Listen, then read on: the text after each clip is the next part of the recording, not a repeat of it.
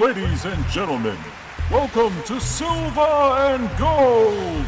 Coming to the ring from parts unknown at a combined weight of 853 pounds, Piccoloth and Dr. Zom!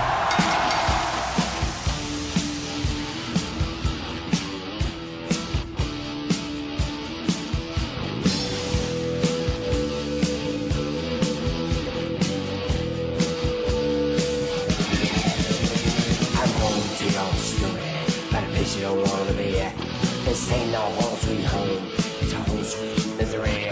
We knew when we got here, they tried to put us away. But when they see us walk down the street, they ran the other way. That's free Atlanta, TA. That's free in the whole USA. That's free, nasty and hot. The further down that block you went, the better it got. Welcome to Silver and Gold. I am the Loaf, and with me, Dr. Zom. Hello, all. This week on the show, we are doing a little homage to the recently passed Powers Booth. When did he die? About a week ago? Oh, so yeah. Yeah. How about just at the beginning of the week? Oh, okay. We're doing The Emerald Forest from 1985. At least our second John Boorman film on this show. And we're going to talk about The Foul King, a South Korean wrestling movie. We'll get to those soon. Zom, how are you, sir? I'm all right. I'm experiencing a tad bit of gastrointestinal distress, and but I survive. I go on. That comes with our show, it seems. I think one tough mutter. You made a one tough mutter. Yes, I just made some mud. It wasn't even mud. It was like just taking this cup of coffee and just throwing it in the toilet. What is it about our show that gives you the shits? Like that's so funny. I forgot to laugh. Waka waka. Come on. I just woke up too, so I don't know what it is. Who cares? We're all going to end up just sitting in a pile of our own shit someday, babbling. Life is meaningless. Yeah, I'm just getting prepared. At least you can make it to the toilet now. Yeah, that's true. So there's always a sunny side. If I wanted to time management, I wouldn't even have to. I could just get some Depends and just sit here. I don't think I could shit myself. Like, it'd have to really be, like, to consciously do it. I mean, I would have a panic attack, I think. Yeah, that would be awful. And just imagine having to sit there in your own, like, irritated ass. Yeah. Ugh. I mean, it'd be bad enough if it was, diarrhea, but if it was like a big, giant, soft turd. Godzilla tail. Yeah. It just I mean, but like I said, that's what we're all. I'm just thinking of the Play-Doh Fun Factory, just like smushing out. Fucking nursing home, and they don't come in and change you. I can't wait. Yeah, I'll show them. I'll show them. I won't even have any family to put me in a nursing home. Yeah, if I start to shit, I'll just shit in my hand and just hold it out to them. Come get this. Look what I made for you. Yeah, nothing new to report here. I got up this morning. That sounds dubious. Relatively early. Mm-hmm. I had coffee. Mm-hmm. I listened to records. And I listened to a band called The Count Five. And this is vinyl? Yes. Finally, it was the last record that I bought at Record Store Day that I had not listened to yet. And I listened to that, and I listened to the new Slow Dive record. Now, I had two antisocial moments in the past couple weeks since we last recorded, both involving live musical performances. I had 2 tickets to 2 different shows. I mean, who didn't you go to see? I had tickets for a couple months to see Slow Dive.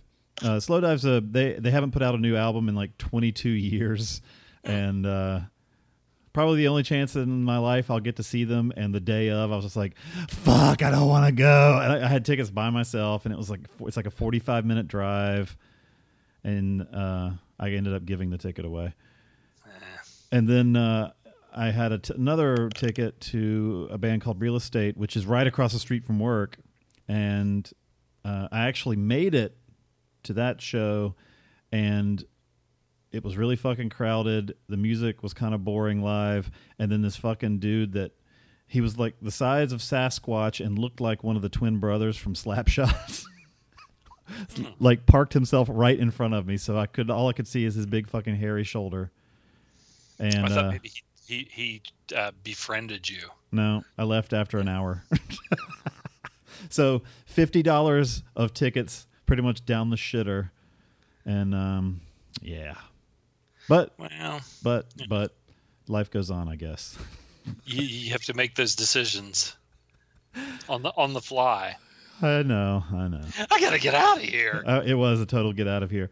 And I was having fucking like, I have these impacted wisdom teeth in the back, and like once a year, the gum around one of them just fucking blows up, and I would deal with that for like a week. So I was already in an irritated mood and having to take Advil. And I went and sat outside the venue for the second show and had chocolate Twinkies and a fucking peach iced tea Snapple. And it's like I sweeted myself out. That hurt my tooth. I don't know. It was a bad all around. So, what else has been going on? I'm going to go shit myself. Fuck it. Yeah, what are you going to do? Sometimes you just have that shit.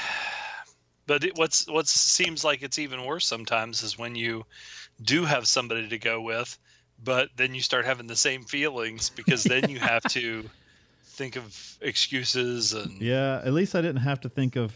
I had to think of only excuses to tell people of why I was like bitching out, but or you go, but the whole time it's like you're dreading it. Yeah, and that was totally. And I can tell you, the Slow Dive show was sold out, and I probably would have had a shitty time there because I would have been stuck in a fucking corner, surrounded, and it would have sucked anyway. All I could think about, but the girl I gave the ticket to said it was awesome, so it went to good use. It didn't totally go to waste.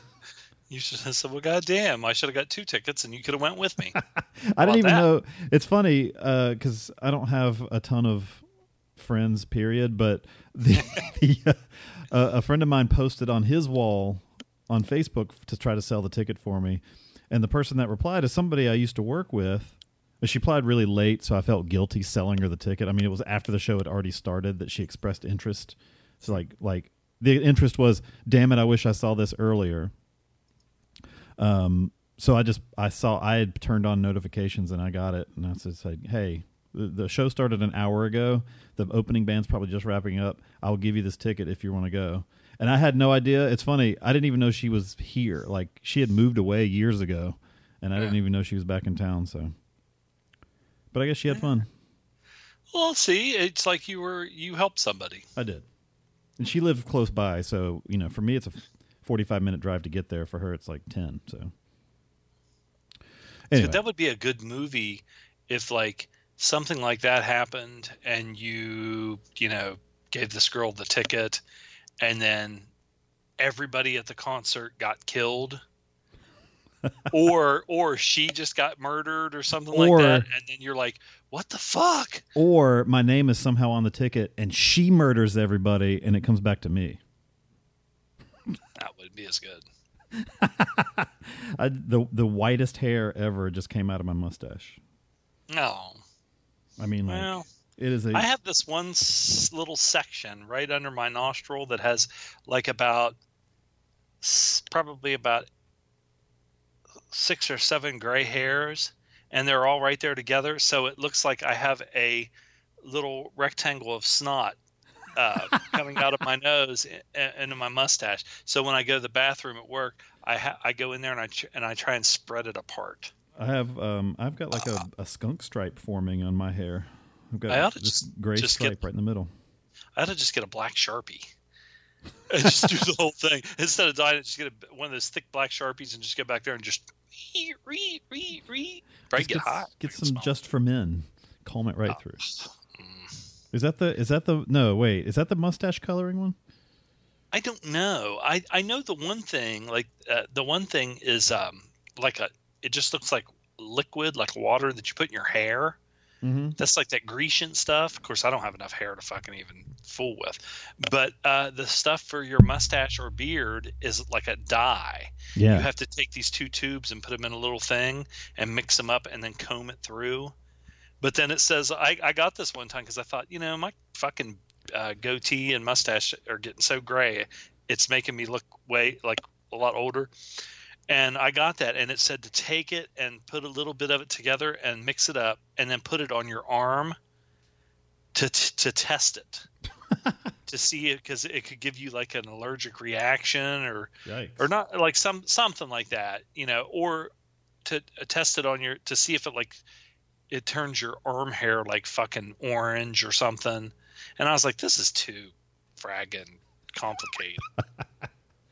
So you like, who am I? Yeah, I'm like, who am I trying to fool?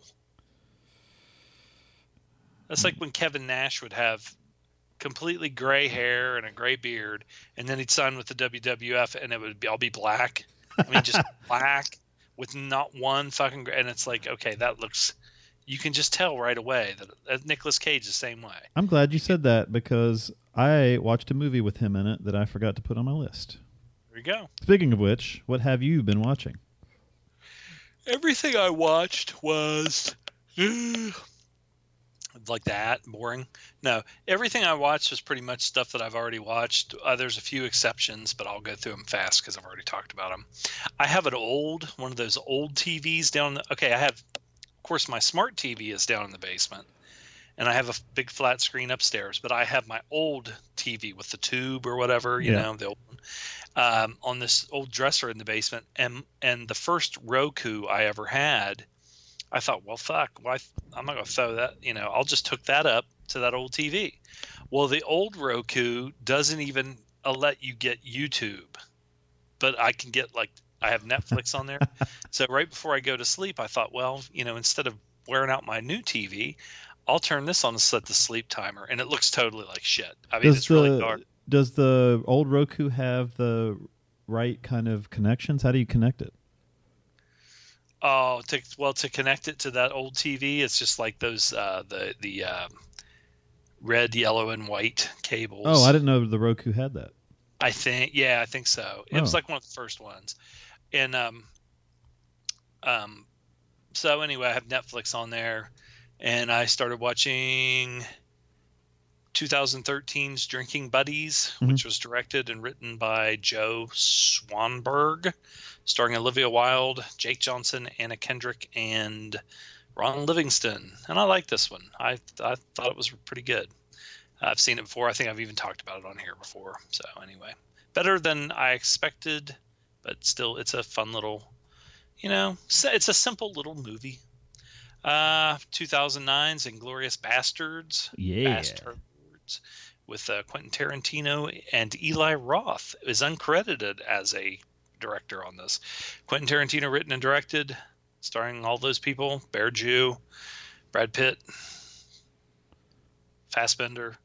One of the reasons I watched it is because you said something about Fassbender, and I thought, well, okay, he's in this, and it was on, and so I jumped right in, and it's one of those ones you can just start watching. I rented a couple of Fassbender movies on iTunes and have not watched them yet. Fassbender. Slow West. I saw that. And one from some crime movie from 2015. Slow West is good. I'll find the name of it. Go ahead. 2016's Shane Black, written and directed. Nice Guys. I watched this because you said that was us, so I thought, well, fuck, That's a and good Russell one. Crowe, his gut is, man, there's a part in this where he's leaning over to punch Keith David, and Christ's sakes, his stomach is fucking huge. I'm like, did he bloat up for this, or did he? Because he's always been, I don't know, but he was fat. Bitch was fat. Trespass Against Us, 2016, with Brendan Gleeson and Michael Fassbender. Oh, was that the one where Gleason plays his dad? I have no idea. Yeah, maybe. A man looks to escape his criminal ways of his outlaw family. Yeah, it's like I think that when I saw it's like about the gypsy traveler con people, like Brad Pitt and Snooch. Right. Snooch. Anyway, sorry to interrupt. Kim Basinger is in this, and she's hot, but I guarantee you she's had some work on her face because, she's no goddamn spring chicken, and she doesn't have a wrinkle. But it's kind of like where it almost looks like, when Burt Reynolds had so many peels and stuff, their face starts looking like scar tissue. Yeah. It's smooth, but it looks like a burn or something. Anyway, that was a good one. I've been watching the new season of Fargo, which stars Ewan McGregor in a dual role. Ooh. And also Mary Elizabeth Winstead, a.k.a. Moo. If you watch this, there is one part of the story that will give you an idea of what's going on when in politics, where they're talking about the Russians and all the shenanigans they're doing and all this stuff. On a lesser level, when the Soviet Union fell and we started seeing all these Russian mafia guys over here, and you would see these movies about like Russian mobsters and everything. And like our mobsters would be like Cosa Nostra guys, doing prostitution, drugs, gambling, extortion, and stuff like that. Well, their mafia at the top levels, the guys are like engineers and scientists and shit like that, because in the Soviet Union, when all these people that were really smart to survive had to use their wits, and they're coming up with these massive and complicated schemes, and it's sort of like what's kind of going on now, and the leader of it is coming at Putin. But anyway, I don't want to get into that. This is good. It's been good so far. I'm about I think 3 or 4 episodes in. So let's see here. What else we got going on here? Thereby, 2007's Michael Clayton by Tony Gilroy, written and directed, starring Clooney, Tilda Swinton, Tom Wilkinson. You got a couple. Let's see, Sidney Pollack's in this. He's always good in these little small roles, like in Woody Allen movies, or he was in that one with Tom Cruise about the what was the one with who's that jackass that did 2001: A Space Odyssey? The director? Yeah. Oh, Kubrick. Yeah, that movie with Tom Cruise and Sidney Pollack, where what? he's when he goes out. We reviewed it. Eyes Wide Shut. Yeah, Fox, and then he regrets it for the rest of his life. Stupid fool. No regrets. What the hell was Tom Hanks in? Tom Hanks. Did you say? I thought you said Tom Hanks. Tom Cruise. Oh, I thought you said Tom Hanks a minute ago. Maybe I did. What's it to you? Okay, so anyway. Yeah, Tom Hanks and Sidney Pollack were in that one they were in 2001. Okay, speaking fucking of with masks on. Yeah. Tom Cruise has a funny body. Does Tom Hanks? Like a boom, Stacey Jacks. Do it like a boom. You know what? I still have a Richie Sambora fucking figure still in the post. I never even opened this thing up when it got mailed to me, and it's not only in the packaging, it's still in the peanuts and the box. The Bon Jovi is what ruined our karaoke. Yeah, that's awesome. I hate Bon Jovi. I'm not participating. Blah. Yeah, it's stupid. Well, the whole fucking show's stupid. Anyway, it's like, well, why don't you put something cool up? Yeah, why don't I buy a Golgo 13 Duke Togo $399 action figure so that you freaking goobers who don't want to fucking participate can win it for free? That sounds like a good plan. Yeah, that's a good plan. Can you get one for me while you're at it? Yeah, and then You karaoke, and then I'll karaoke, and we'll keep them. I like that.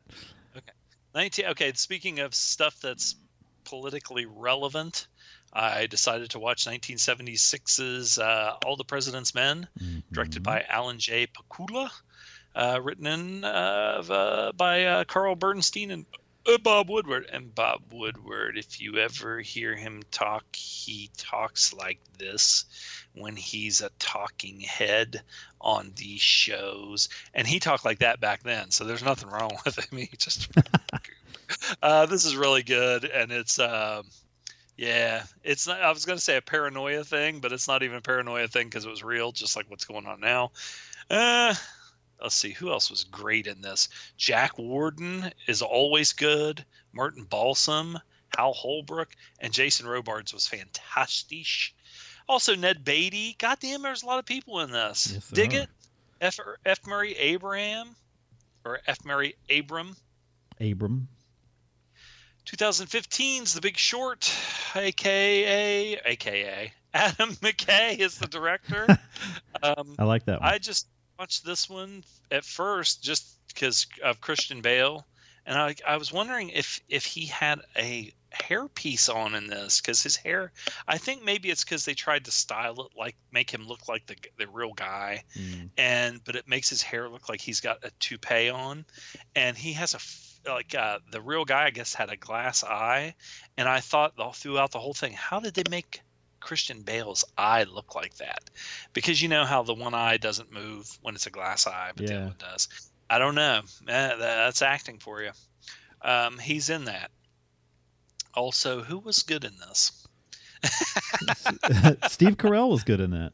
Steve Carell was good in that, and fucking the god Ryan Gosling. Baby Goose was also a big asshole and very good in it. There were a lot of people in that were like just character actors that I don't know their names, but that were really good. The people that were on Carell's little hedge fund team. Yeah. One of the guys is in Legion. He's good. He's a good character in Legion too. You know what I appreciated about that movie is like I'm really dumb when it comes to economics, anything. And maybe some people would make a complaint about it, but I liked the fact that they explained shit as the movie was going on. Well, I have a book by Matt Taibbi. He did a bunch of articles about the whole banking thing while it was going on and everything. And he said and even Eric Holder, who was the Attorney General at the time, the stuff was so complicated. The scam, because to me it's just criminal conspiracy. It was just like what we were just talking about with the Russians coming up with these complicated scams to steal millions and billions of dollars. This is the same thing. So I mean, I don't know what it's no different. They stole all this money and they got bailed out for it, which means they stole even more money. But it's funny how when someone explains it to you in a way that you can understand, how you start to think how they think, which is basically they took a whole bunch of stuff that was not worth anything, piles of shit, and then they colluded with the ratings agencies, and the rating agencies who we depend on said, oh, this is great. This is great. Well, when they say subprime loans, okay, you break it down. What would be a prime loan? That would be the best. That would be something great. So this is subprime. It's like, okay, this pile of shit, it's a pile of shit, but we'll call it tasty, awesome, the best ever shit. That you can, it's just, they play these little games and stuff, but it was sickening. But it's an entertaining watch. Brad Pitt's in it also. Let's see here. 2014's Black Sea. Directed by Kevin McDonald, and this stars Jude Law and a bunch of people that I don't really know except for, what's that fucker's name? Is it Scoot McNairy? Scoot. There's one guy in here I've seen in a bunch of stuff, but I don't want to blow up. I don't want to fuck up my IMDb. Let's see here. Let me see if I can blow it up so I can see what the fragger looks like. Yeah, well, I don't know if that's him or not, but whatever. Who cares? Anyway, This is a submarine movie. It's not like a war movie, though. It's a kind of like going and salvaging. These guys are like professional salvagers, I guess. And, if you go out in the ocean and you find treasure or a ship that's been abandoned or something like that, you get to either keep a certain percentage or all of it or whatever. Jude Law is really good in this, but it gets kind of stupid to me. Not stupid, but yeah, a little bit stupid toward the end. They could have ended it, but they had to try and wrap shit up for the grand finale, like make it even more and more, But it was good though. It was worth a watch. I liked it. I like submarine movies. Jude Law is pretty good. Okay, this one is one that I have not seen. Rates a 4.1 on IMDb. It's 2015's, directed by Sam Taylor Johnson, written by Kelly Marcel, based on the novel by E.L. James. And this is 50 Shades of Grey, starring Dakota Johnson and Jamie Dornan. Did you rent that? Where did you get that? I rented it. Oh. Okay. Well, I rented it a while back and it didn't download correctly. So I had it and then I hadn't watched it. Okay. Let me tell you about 50 Shades of Grey. And another thing is it's got Marcia Gay Harden in it. And I'm pretty sure she's like an Oscar winner and she's in this. So she's in it very long, but she's in it. Okay. I know that the girl is supposed... Okay, here's the deal. It's basically this girl who's kind of like a awkward, bookworm, kind of nerdy girl. Mm-hmm. And she meets this powerful man who's a goddamn, multi-millionaire who's really, famous for being this, famous rich businessman. Probably has a huge dick. Oh, yeah, So, but number one, Dakota Johnson is not that good looking. Okay, she looks like somebody that if you were working at Walmart and you were checking out, she'd come over, like if your thing didn't scan correctly, you had to punch it in. Yeah, I mean, and she's kind of has, she I don't know, maybe it gives her a certain amount of, like Lauren Hutton had a gap between her front teeth, but she was a model. And I'm not saying everybody should be a model, but okay, here's the deal. This guy, this fucking, what's his goddamn shithead's name? Christian Grey. He has to have I guess, but I get maybe she's perfect for the part as far as her looks. I just don't think she's super duper attractive, or even like if she worked with me, I'd probably be like, oh, that girl's kind of cute, but then, you get what is there to choose from. But this dude could have anybody he wants, and, he could fucking, but anyway. I don't know if this was like a director's cut, because I had heard that it didn't have a lot of dirty stuff in it. Uh-huh. But then when it got to a certain part, it had some dirty stuff in it. And she's like fucking gets pretty naked. I mean, like not pretty naked, like all naked. It starts out the first probably 15 to 20 minutes of it. You almost are ready to bail. Ew. Because it's just horrible. It's stupid.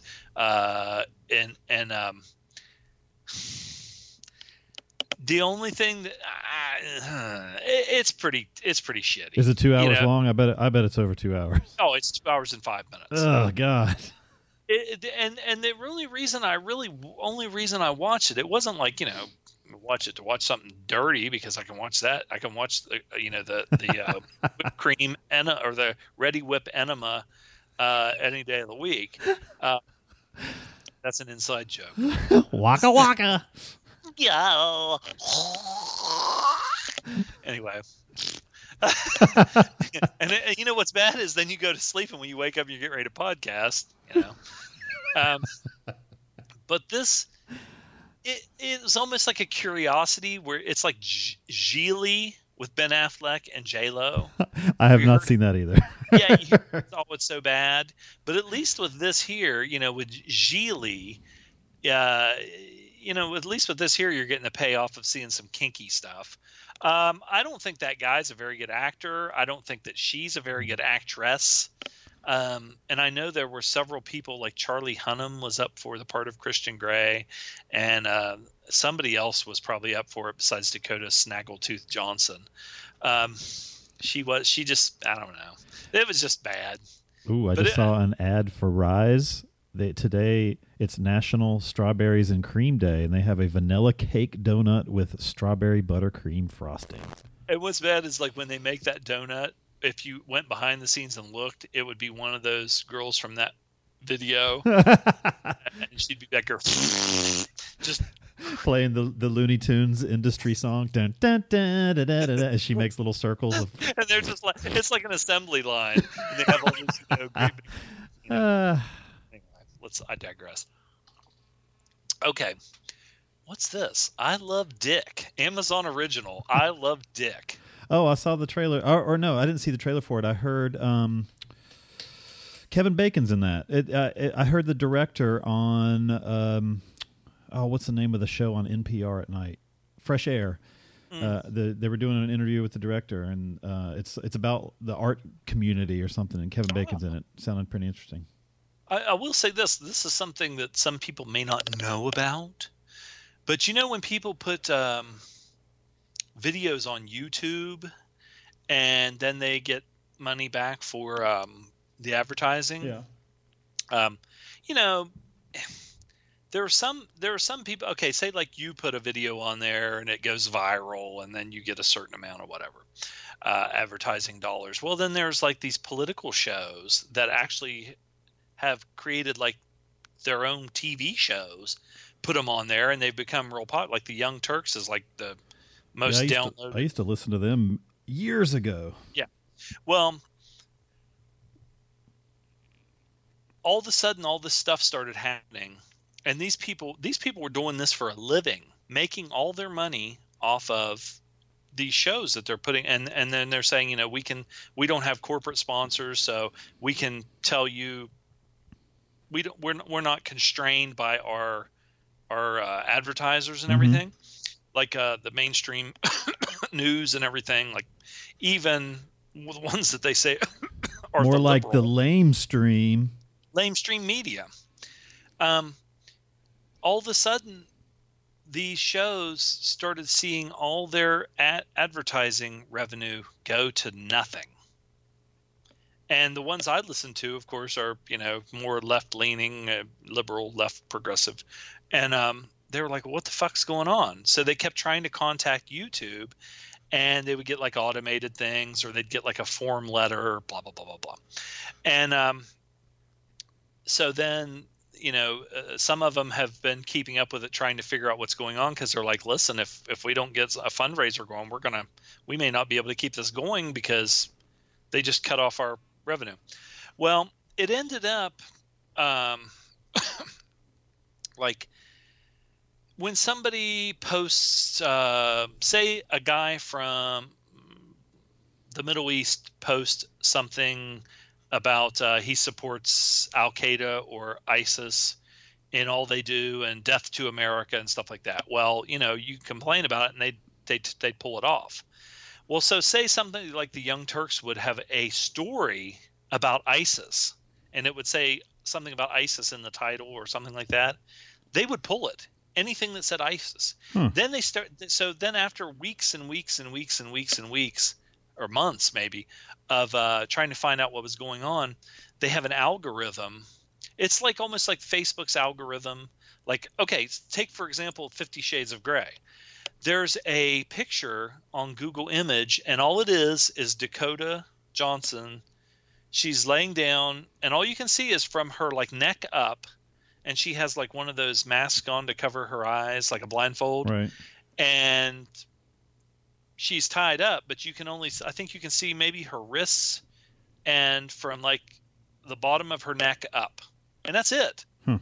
And every time I would try and post it to say I watched this movie, it would say it was unsuitable for Facebook. So they had these algorithms and stuff, and they were telling him, said, maybe you need to adjust your algorithms because you're not only taking out the bad shit, but you're taking out, Dakota Johnson.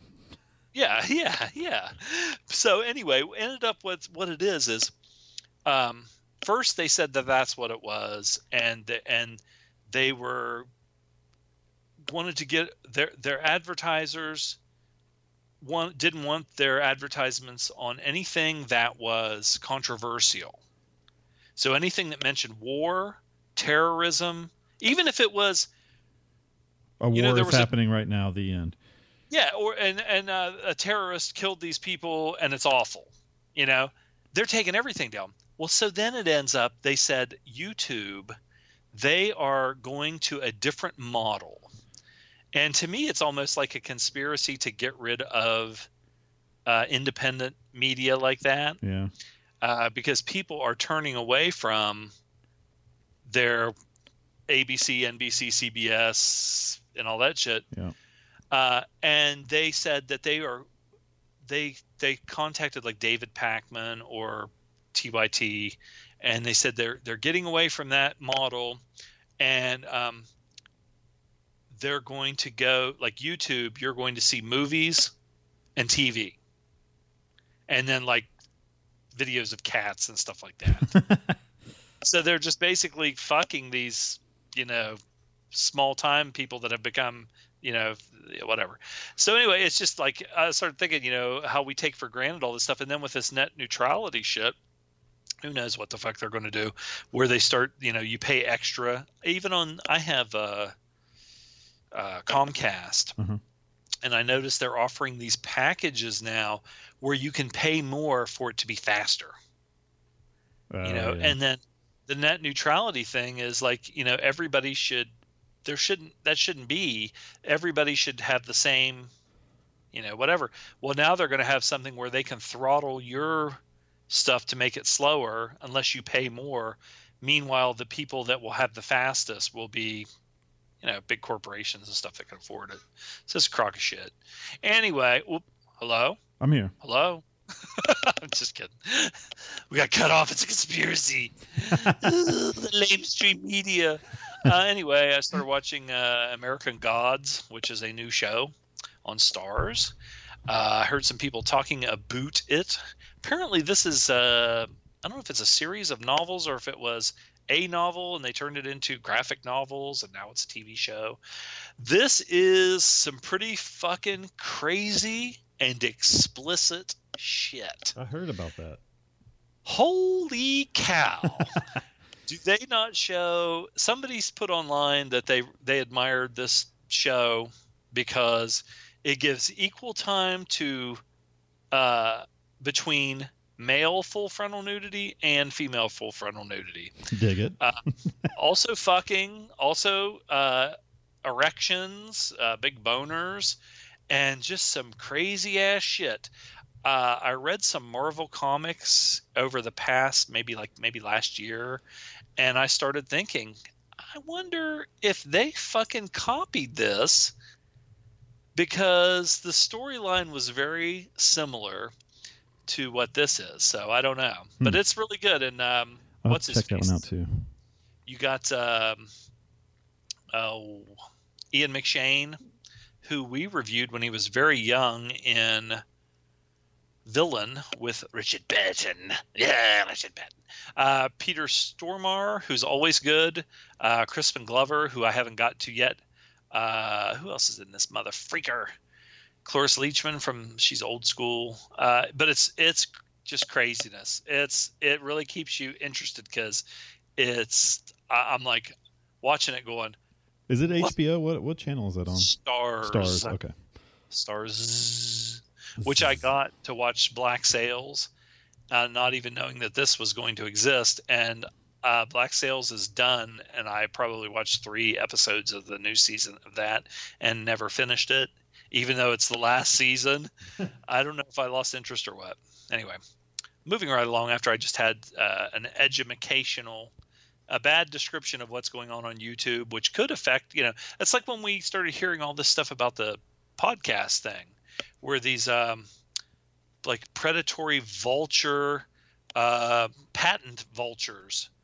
They go and buy these patents up. Well, these guys bought these patents for whoever created podcasting or a podcast, the idea of a podcast. And then they started going around saying they were going to start suing everybody, all these major podcasts, because they said, this is our stuff and you don't have the rights to use it. Even though they didn't create it, they just bought the patent. Scumbags. And so there was that going on. I don't know what's going on with that. There was a whole bunch of the big podcasts that were saying we all need to get together and fight this, yada yada yada. We're small. They could sue us. What are they going to get? My goddamn 10 I just paid our hosting fees for the next 2 years, so they're not going to get much. 2 more years. It was set to auto renew. I didn't even think about it. Do you ever hear of a guy named Bong Joon-ho? I have heard of Bong Joon-ho. Bong Joon-ho, and he wrote and directed this. It was the screenplay. It says is by Kelly Masterson, but I know this was a graphic novel also. Can you guess what it is? Snowpiercer. Whee! This is so good, and I love his movies. Like I talk about. There's one little thing I mentioned in our review for Foul King, Memories of Murder. The Host is good, and Mother is good. He's good. I like him. He's good. This is very good, and it. I'm sure there are people on. Like I was going to say, like somebody like Roger Ailes, but he's dead.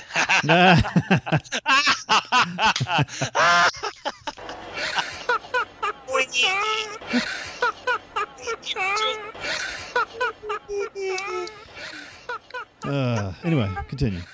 It felt he was fucking totally disgraced. He fell down, and his wife left him because he was molesting and fucking just sexually harassing all these women ever since the 70s when he worked on the Mike Douglas show. He would tell these women, if you want to be on the show, you have to suck my dick or take his dick out and do all this stuff and everything. So his wife fucking leaves him, and he gets all this money, this buyout, which is like millions of dollars, and she left him, so he was home by himself, and he fell and hit his head and fucking died. Anyway, fuck him. Piece of shit. Possibly one of the more evil people that's ever existed in our lifetime, that has created if you go back with that stupid, fat, vile piece of shit all the way back to the Nixon administration, he had this. They have these letters that he created that were the blueprint of creating Fox News and a conservative news network, neoconservatism, and just basically divide and conquer. Yep. And it worked, but we'll see. Anyway, Chris Evans is in this. He's so good as Curtis. I love the story here. What I was going to say and how I brought up Roger Ailes and Fox. My mind does work. It's not I just pulled that out of the air. There are people that would probably say that this is a very lefty, commie fucking movie, because when you think about it, it's almost like the Russian Revolution or the French. Oh yeah, it totally is. It's a French graphic novel. Yeah. So I mean, it's really good. It has so many powerful moments. Tilda Swinton's fantastic-ish. The guy that I wanted to know who this guy was. Luke Pasqualino. He plays Gray. And Gray is Gilliam, who is John Hurt, who is the head of the back of the train. So he would be the head of the poor. Mm-hmm. Gray is his bodyguard. He doesn't say anything throughout the whole movie. He's just the guy that when something goes down, he takes off his trench coat and he's got like tattoos all over him, and he comes running with his knife and takes care of business, baby. Oh, Song Kang-ho is in that movie too, right? Isn't he? He's the... Who's he play? He's got the crazy hair. Yeah. Namgoon Minsu. He is the guy that is the drug addict with his daughter, and they have to get him. They keep all the drug addicts in a drawer. I like that guy. He was so good in this. He was fantastic. This movie is awesome. I love it. I haven't watched it in a while, but I watched it and somebody said, how's it hold up? And I was like, it's still fucking great. Oh, yeah. We were supposed to have a, I'm doing finger quotes, round table that nobody showed up for that. Were we really? Yeah. You were. That's been a couple years at least. On our show? Yeah. I thought you meant on another show. Maybe you no-showed it too. I don't know. That was good. Oh, it was so good. It is good. Round table.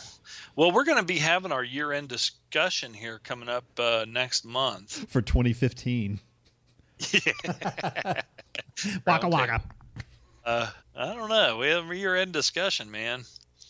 Fuck, it's hard enough to I actually, just to be serious, I have had people, ask me, say, hey, you want to do our show? You want to guest host and everything? And I was like, dude, we barely get ours out. We're both working different shifts and everything. And anyway, 2015's Sicario.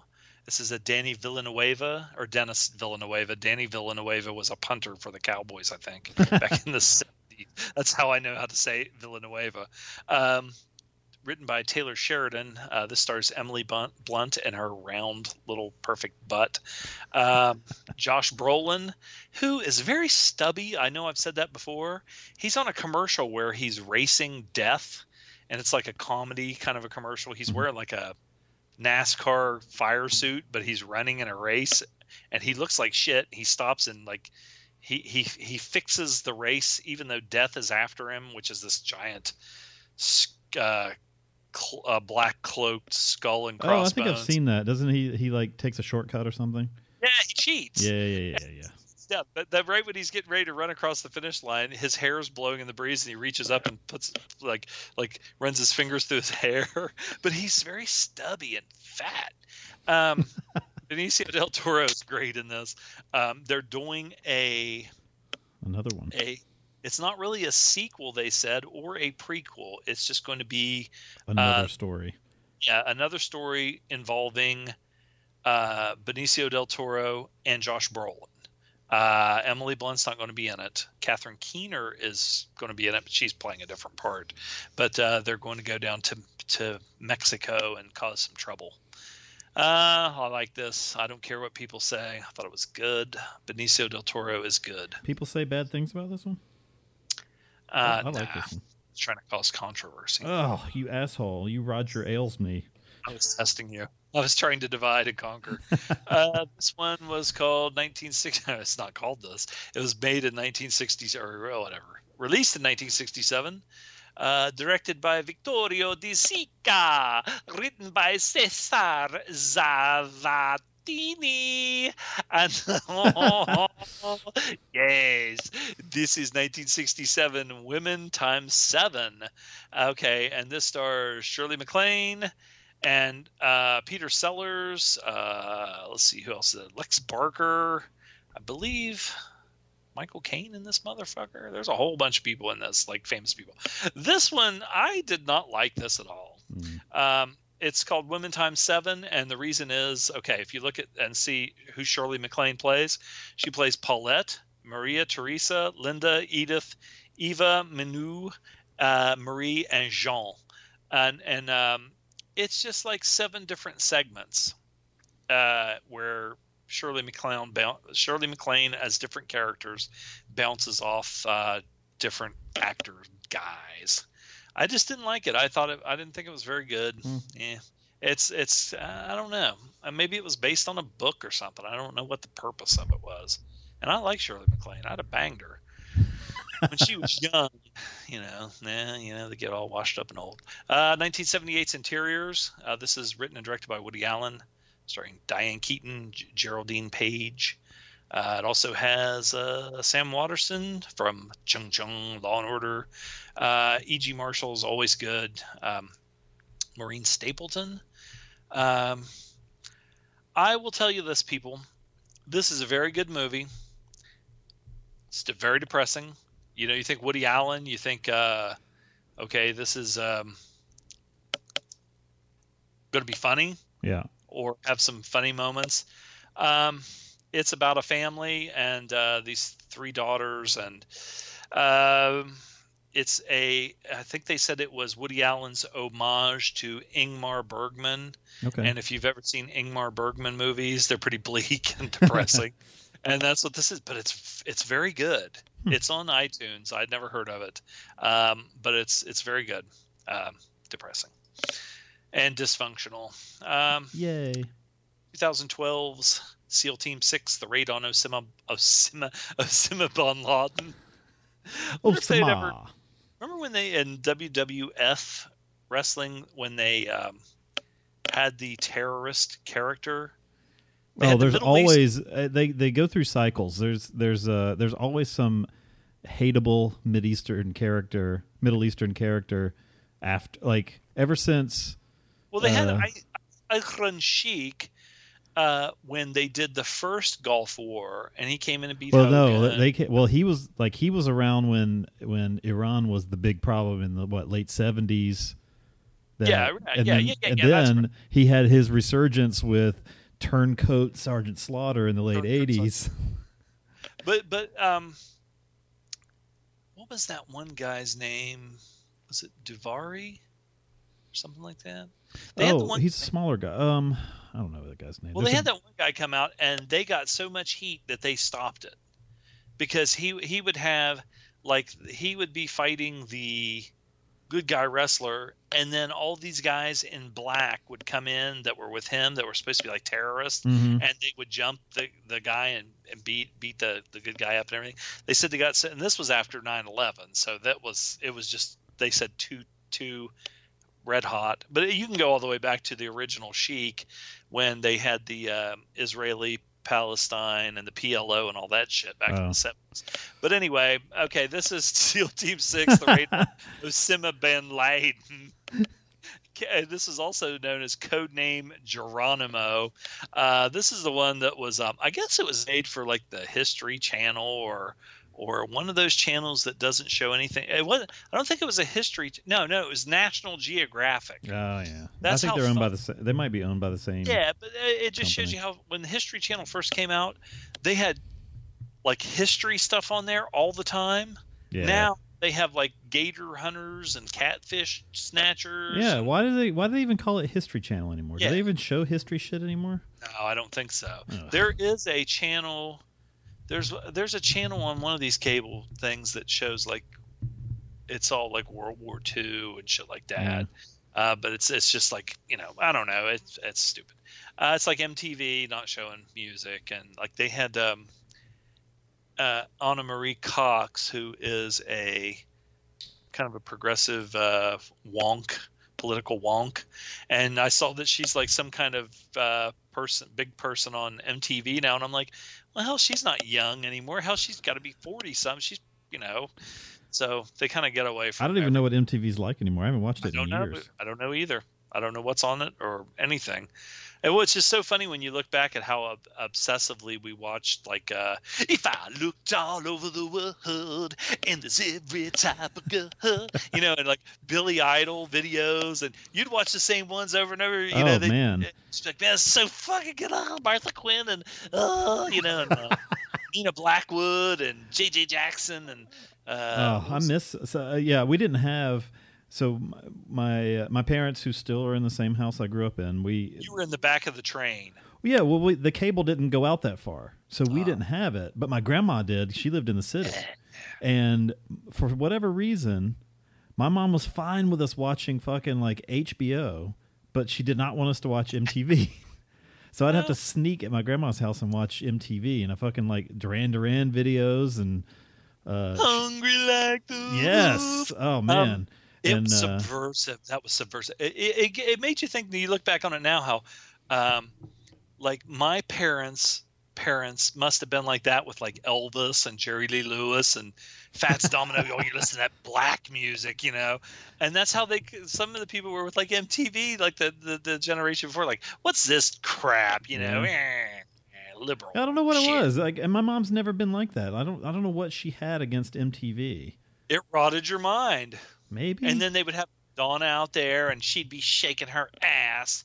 But when we finally got cable, it was probably cable. We finally probably got cable. God. Well, it was weird. We had 2 stages of MTV. I don't remember. It was sometime after the mid-'80s. We got cable. MTV was channel 18, and I could finally sneak and watch it at home. You still had to sneak?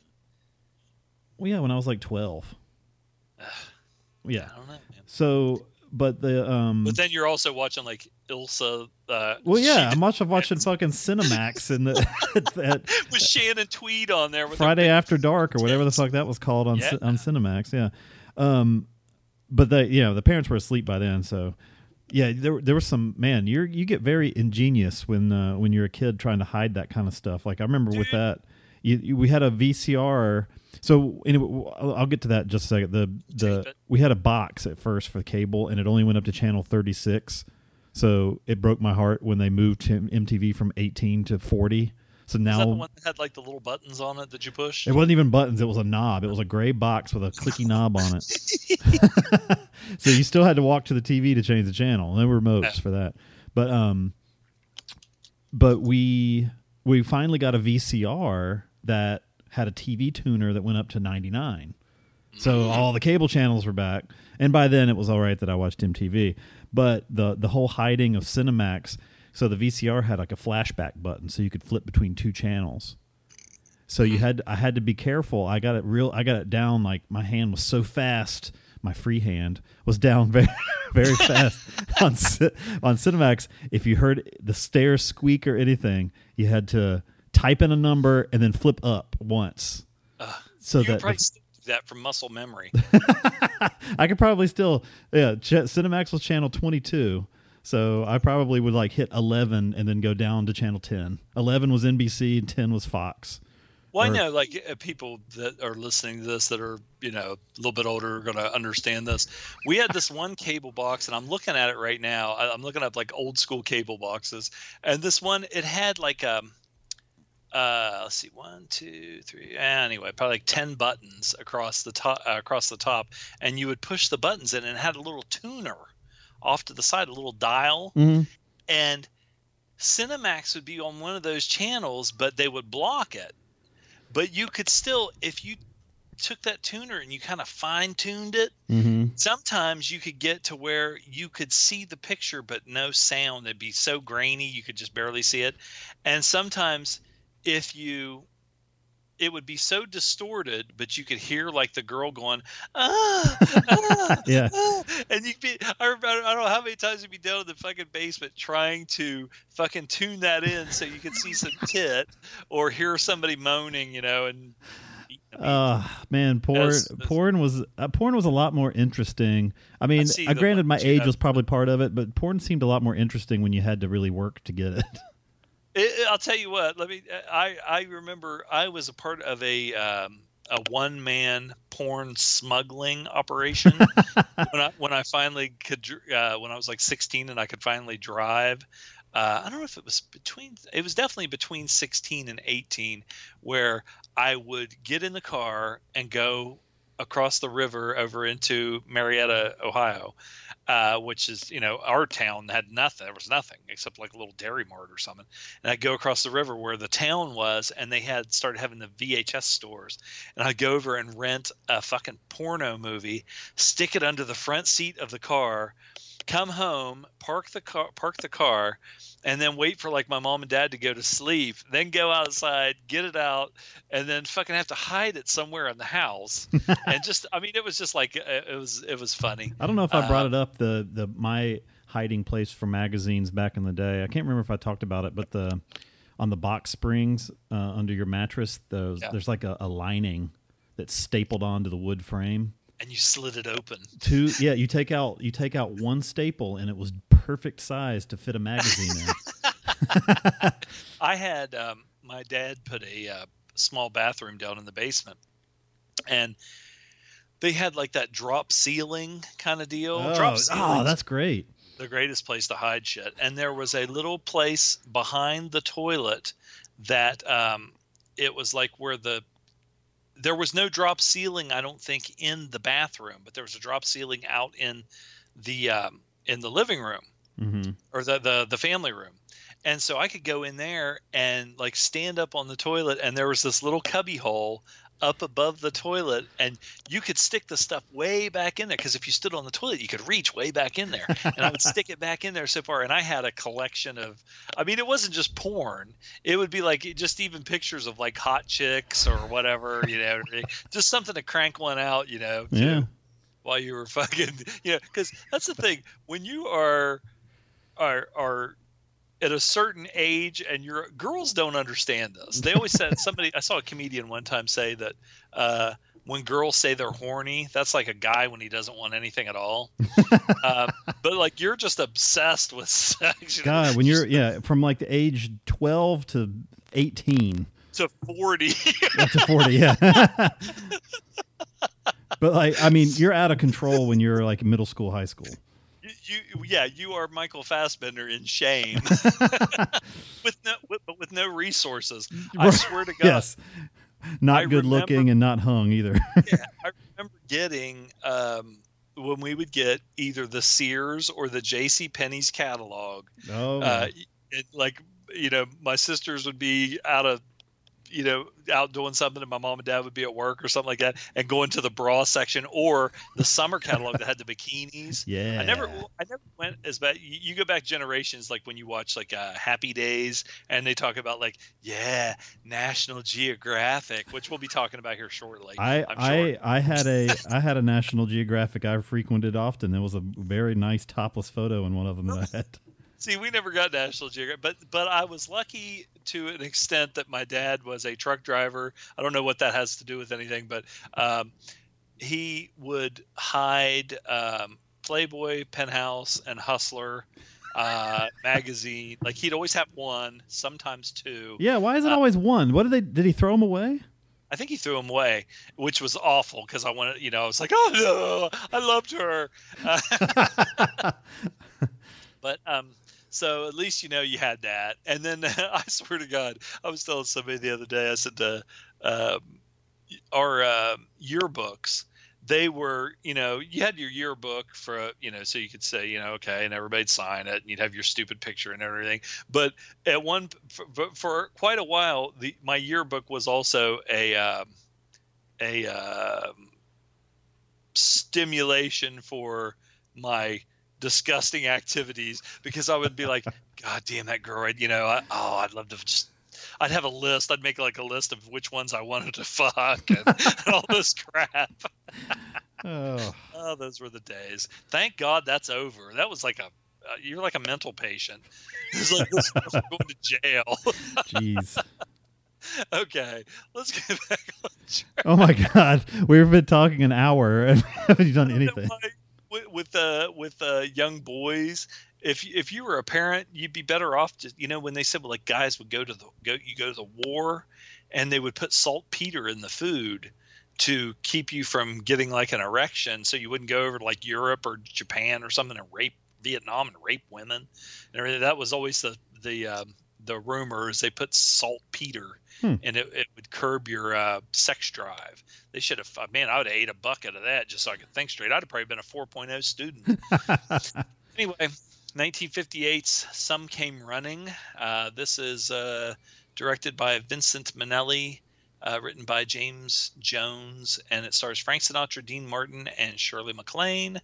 This was probably, I got one more Shirley MacLaine movie that I haven't watched yet, out of all the ones that I was on my Shirley MacLaine kick for some reason. This one's pretty good. It's mostly a Frank Sinatra movie. Like, I guess this is probably, you know, in 1958. Yeah, this is him in his heyday.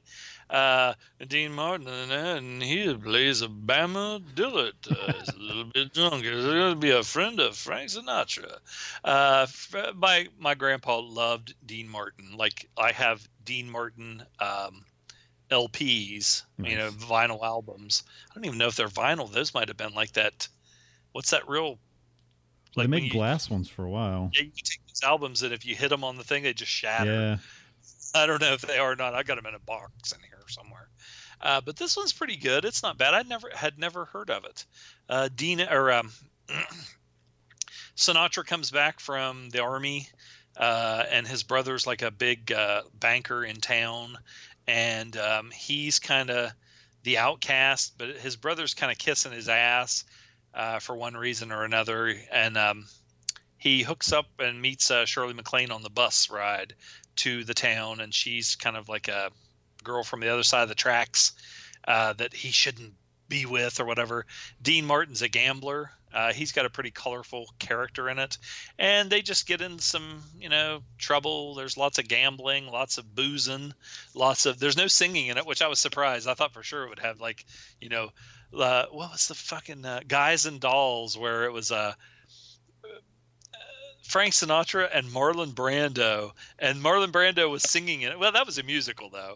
And Frank Sinatra's like, "Luck be a lady tonight." And then fucking Marlon Brando's like, "Luck be a lady tonight." Because he couldn't sing, but he was trying. He did. It was all right. That's all I had. That one's pretty good. That's worth a peek. Worth a peek. You said that was all? Yeah. Oh, okay. Let's see. Ouch. That was my kneecap. I watched some movies. I kind of slowed down the last couple weeks. I didn't watch a ton, but I watched some very girthy movies. This one was maybe girthy in another way. I watched Crash from 1996.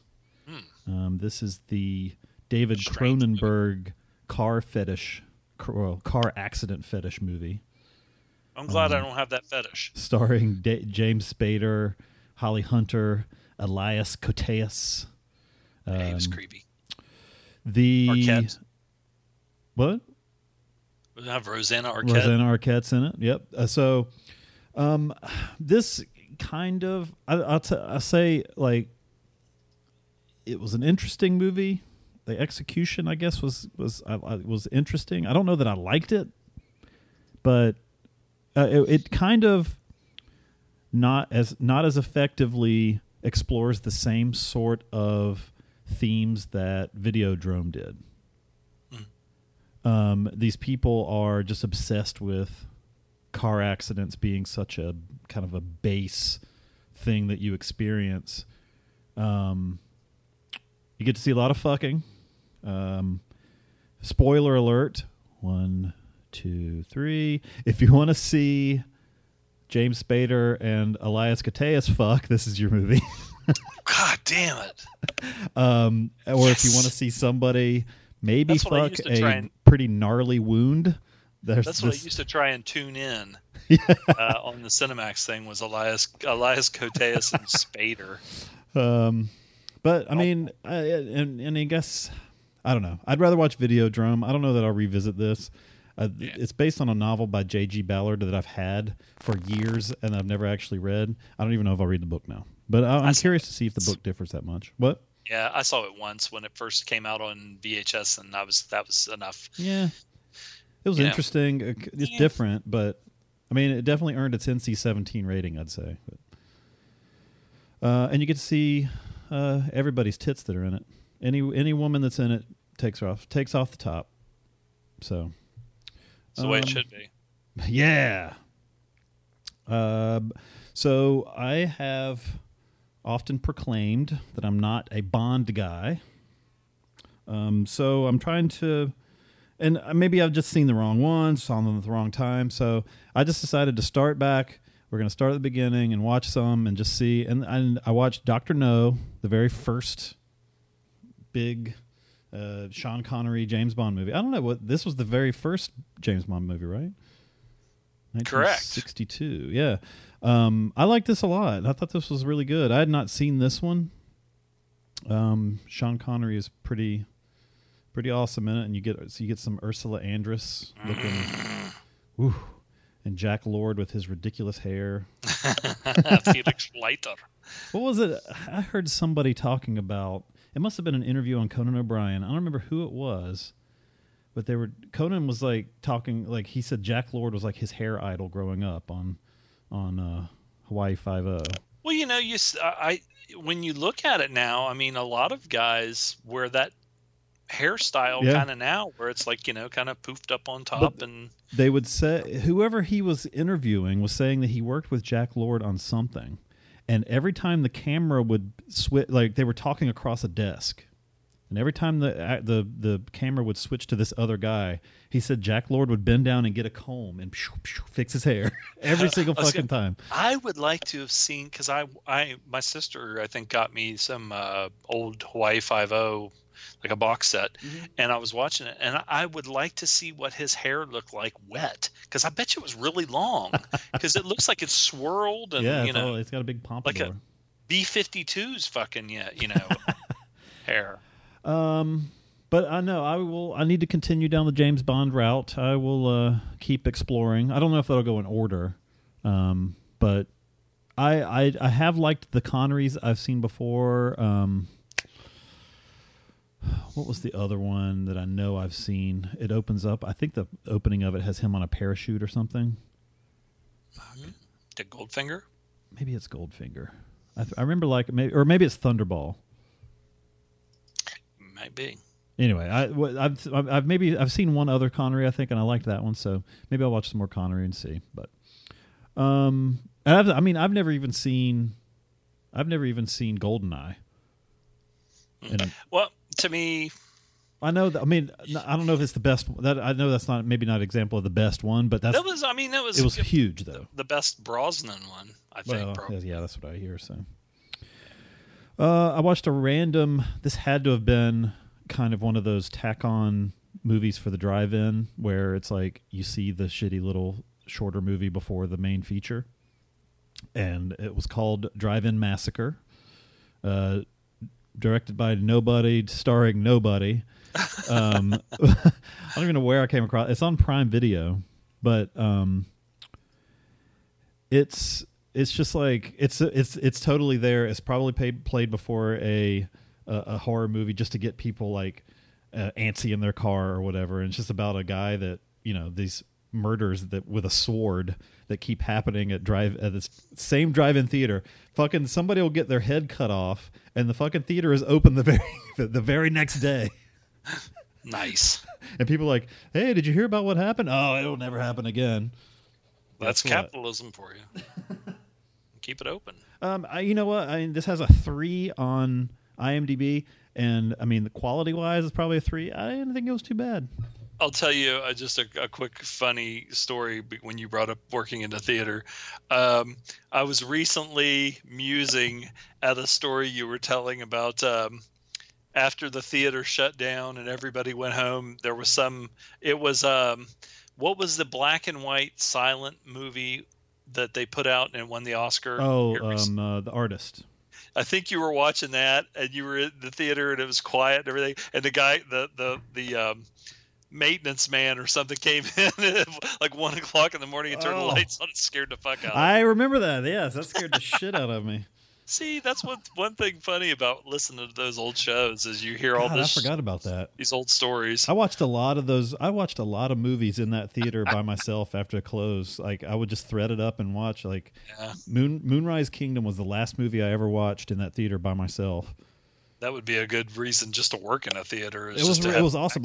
They had one theater that had a DVD player, and I put fucking No Holds Barred on DVD and watched that one night. Yeah. Nice. Let's see. So we'll get to this is a mark off the list of shame, I guess. 1987, directed by Brian De Palma, starring Kevin Costner, another Sean Connery, Andy Garcia, looking about 3 feet tall, and Robert De Niro as Al Capone, The Untouchables. Yay! I had never seen this, and it got me on a De Niro kick. What'd you think? I thought it was really good. It makes me kind of want to watch the old TV show.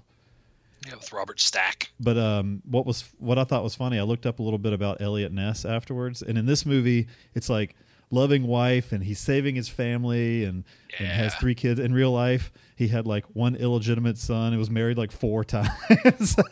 Oh, it's definitely a throwback to the white hat versus the black hat. Yeah. Which actually made it pretty cool, that they did it like that. The scene in the train station was pretty awesome with the slow motion carriage. I love how Andy Garcia is I wonder why they could have, of all the people they could have picked. Why? I wonder why they chose him. He's short. I guess maybe because he looks Italian. I don't know. Yeah, I don't know. That was a weird choice to be like the crack shot, amazing rookie cop. So anyway. Yeah. And so after what's this, his name? What Charles Martin Smith. He was the little the accountant. Was he the guy with the glasses? Yeah. Oh yeah, I've seen him. He's been in a lot of things. Oh, he was in American Graffiti. Oh yeah, that's Terry the Toad. Good movie. How far are you prepared to go? So you did a couple of Connerys. I did a couple Connerys, and I did a couple De Niros. I did one that I've been putting off forever, mainly due to the length. Now, on IMDb, the movie is listed as 3 hours and 49 minutes. The version I watched was 4 hours and 11 minutes. It's Sergio Leone's Once Upon a Time in America, starring Robert De Niro, James Woods. I feel like I watched something else with James Woods. Oh, yeah, he was in the next movie. Elizabeth McGovern. Yep. Joe Pesci. Burt Young was in this. Oh, I love... One of our favorites. Yeah, and I love what happens. It's pretty awesome what happens to him in this movie. So I maybe should have watched... this movie has an interesting history because... when Leone first thought it up, it was going to be 6 hours, 2 3-hour movies, basically. And the studio was like, no. So he got it down to 3 hours and, 3 1/4 or 3 3/4, almost 4 hours. Studios in America were still like, no. So it got cut again down to a little over 2 hours, which is half the movie I watched. And... the way this movie... Have you seen this? Yeah, several times with different endings, too. Okay. So I maybe should have watched the maligned, I guess, 2 hour cut of this so I could see what the differences are. Because in the 2 hour one that came out in 84 in the United States, I got shitty reviews and they had changed the order of things. And I can't imagine how they possibly edited it together.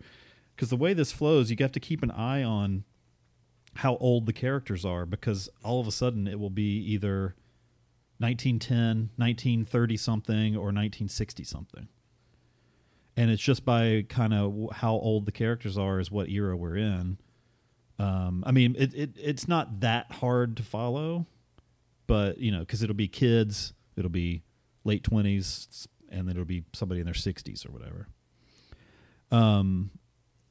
I can't imagine how they cut out 2 hours of this and it made any fucking sense at all.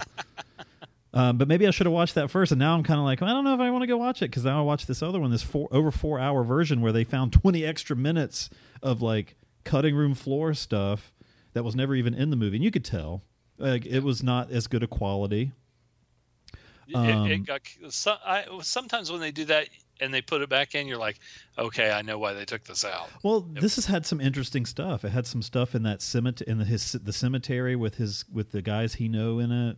There was some interesting stuff they left out too. And they, when they restored it, I read that they found his notes. They talked to his colleagues and stuff to help put it back together in the proper order. And this is not one that you're going to revisit a couple times a year just due to how long it is. But man, it's a film experience. It's not just sitting down and casually watching something. And oddly, it has an intermission 3 hours in. I was like, shouldn't that have been an hour ago? But that was his last movie, wasn't it? I think it was his last. Yeah, he died in 1989, so he didn't even get to see. I don't even know if the director's cut of that had been out by the time got released anywhere by the time he died. So, William Forsythe was in it too. Forgot about him. Yeah. Really good though. Really, man. It's an undertaking, but it was worth it. The other De Niro kick I stayed on, and more Joe Pesci, was Casino. I had mentioned a couple weeks ago. I've been wanting to watch that. So another long one. I saw it. I might have seen it in the theater. I know I at least saw it when it first came out on video. But it's still really good. Mrs. Martin Scorsese, De Niro, Sharon Stone looking milfy. And James Woods again. James Woods is a real piece of shit. What a scumbag. Well, I mean, but I always thought James Woods was a really good actor, but seeing how he is, I think he is just a real scumbag. Yeah. So he's just playing himself. He's a piece of shit. Yeah, I know. You rotten hell. Joe Pesci is fucking really good in this. I mean, this is as Nicky Santoro. Man, he is out of fucking control. Oh, and that whole movie, if you watch the, like, say, I don't know if the History Channel or whatever about it was, everything in that movie was like how it really happened. Yeah, it's based on a book, and I think all they did was pretty much change the character names. Yeah, that guy was a real that fucking Pesci guy was a real guy, and he was a real, scary. He was a little dude, but he was a real scary fucking. And that's I love when Joe Pesci shows up in these movies and plays like a tough guy, like motherfucker. Yeah, man, he'd be fucking intimidating to me, and I'm probably a foot taller than him. I don't know. I think you could take him when you have a lot of girth. Maybe I could take him now that he's like in his 60s, but yeah. Well, he just disappeared off the planet Earth. Yeah, I don't know where he's been. I'm going to open his thing up real quick. Let's see if he's done anything. Joe Pesci. He's hardly been in anything. He's been in three movies since 2000. The Good Shepherd, Love Ranch. He kind of got fat, and he wears like a hairpiece. Or he definitely wears a toupee because he looked like shit. Fatso. Fucking asshole. The Good Shepherd. I don't know what he was in. I don't know. Oh, you know what? Wasn't Joe Bob Griggs in Casino? Remember Joe? Was that him? There was some big like country guy in it. There's a couple like Texas guys in it. Joe Bob Griggs was in Casino. I swear to God, he was in some goddamn fucking movie. He was in something. Let's see. What am I thinking? No, I don't know who you're thinking of. I don't know who. I know the guy. I know the character in the movie, but I don't think that was him. Yeah, that was a different guy. The guy that had his feet up on the thing. There was the. I thought the one you meant was the one that he was like a security guard or something, and De Niro fucked with him. Maybe Joe Bob Griggs. I thought he was in a goddamn movie I saw, but he wasn't. Well, I mean, I don't know. He's in a few movies. This is two De Niro movies I watched out of 3 where he plays a Jewish guy, not Italian. Yeah. So. You know what? I don't think De Niro is Italian. Really? Well, I mean, that's an Italian name. I swear to God, I thought I saw something where they said everybody thought he was Italian, but he's not. He is. Well, he's got Italian citizenship, at least. Well, he might live there now. His paternal grandfather. Both his parents were painters. His father was half Italian and half Irish. His mother was German, and her other roots are French and Dutch. Oh, there you go. So he's just a wee little bit Italian. he's a mutt, faker. Definitely. Yeah, he's a mutt. Let's see. They always use that. They always say like in these mafia movies, like call somebody a mutt. Get out of here, you fucking mutt. Hit you with their shoe. I feel like didn't I watch another mob movie? I'm feeling like I'm missing something here. Maybe you just tried to tune it in. I don't know. You were beating your meat. Anyway. Drina De Niro. He's got a daughter that's in some stuff, I guess. Does she look like him? Let's see here. What's this little motherfucker look like? Let's see. Let me see a picture of. I want to see something where I can see something. You see what I'm saying? I know what you're saying. She doesn't look like him at all. She kind of looks like. She ain't bad. Yeah. She don't look like she'd work at Walmart. Maybe she could work. Yeah, He's got little boobs there. Let's see. Not great, but she's all right. The Kevin Nash movie I watched was not really a Kevin Nash movie. 2004's The Punisher. Oh. What a turd. And you know what? There's people that say that is the definitive Punisher movie. It's better than all the other ones. I need to see Warzone. Oh, you haven't seen Warzone? No. Okay. But you know what? I can see, like, I used to read Punisher quite a bit, and I can see Warzone is like the John Romita Jr. Punisher, and it's spot on for what he was doing at the time. And this one is kind of like what, when Punisher first got his own book and that stuff. I don't know. I thought this was like, I hated the fucking like comedic relief characters. That fat guy and then the other guy with all the piercings. Ugh, terrible. And like, this is the gayest comic book movie ever. Like, and then it's so homoerotic. You're supposed to accept that Rebecca Romaine Stamos is some chick that's just working in a diner. She's and living in that fucking dump of a falling apart apartment. Yeah, right. Now, the one thing I wanted to ask you, because you're into music, the guy that played, was it Harry Heck? The guy that just comes in the diner and sits down and starts playing a guitar? Yeah. Who the fuck is that guy? Is he like a famous person? I don't think so. I'm looking at him now, Mark Colley. He's got an album. I see his album. Huh. Must be a country singer. I've never heard of him, yeah. He doesn't look familiar. Always wondered who that guy was. And he's like, he comes in there, he's like singing about how he's just staring at fuck. Can you imagine if you were sitting there eating and some guy just comes in and starts singing and then with his fucking painted nails, and he's got that like wicked pump action shotgun that he pulls out of his car. Yeah, a nice car too. I will say this, I forgot to add, because this has something to do with you. I started watching Twin Peaks. I'm on about episode 4 of season 1. Yeah, season 1's only like 8 episodes, and then the second season is full. I just got to. Have you seen it before? I only saw I think the first episode of it when it first came out, and then I never watched it anymore. I had not seen it either. I've watched a little bit more, but I saw that movie Twin Peaks Fire Walk with Me. Oh, that's supposed to be the follow-up to the TV show that they were trying to wrap up loose ends, but because it got canceled early. But the new show is starting tonight, I think, on Showtime. Well, it's on Showtime, so how the fuck am I going to watch it? Well, maybe it'll just show up at your smoky library. You never can tell what can happen. But Kevin Nash in Punisher was dressed like a sailor from Corel or something. With his and with his blonde hair. He beat the fuck out of what's his face. Yes, he did. Thomas Jane. Thomas Jane had his shirt off half the movie. Didn't Thomas Jane stab him or something in the chest, and it didn't even faze him? Yeah. It was stupid.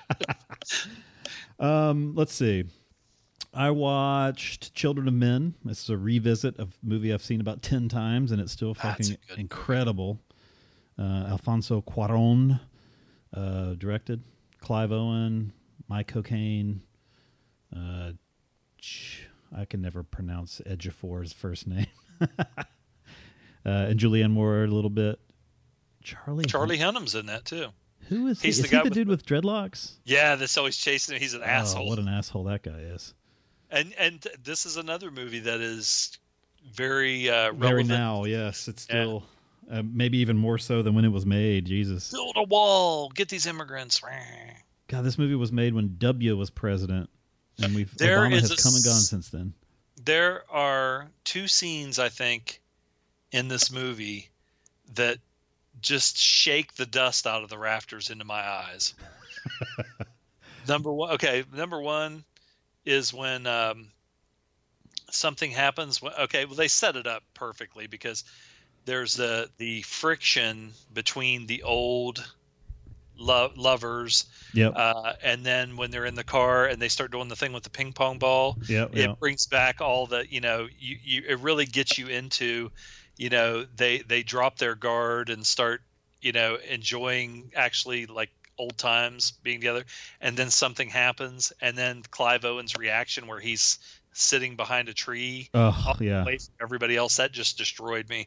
And then I swear to God, I guess it's just because they build up the importance of this so much that when that battle was going on, and everything stops. Everything stops, and it was almost like, I hate to say this because I'm not like a religious person or anything, but it was almost like a biblical moment. Yeah. And that really, and I swear to God, I was with my girlfriend at the time in the theater watching this, and when that happened, I went, and she looked at me and started laughing. And I was like, "Fuck you, bitch! I'll never show any sensitivity around you again, you cunt." Such a good one. Oh man, This is one of my favorites for real. So. Clive Owen was so good. Let's see. He's a big head, by the way. Yeah, he does have a really, really large noggin. That guy. A big, handsome head. Oh yeah, he's not hurting for the looks. And like in a very rugged way. I did sneak out to the theatre and saw a new little film called Alien Covenant. Yeah. I've been not hearing good things. Well, it's the same. The things the not good things you're hearing are the same people that hate Prometheus.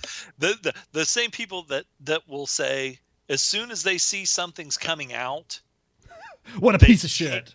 Yeah, they've never seen it, or watch 10 minutes of a movie and say, I fucking turned it off. I hate it. I'm like, well, how can you make any judgment? I mean, I'm not like a total completionist, because I did walk out in the middle of Dodgeball.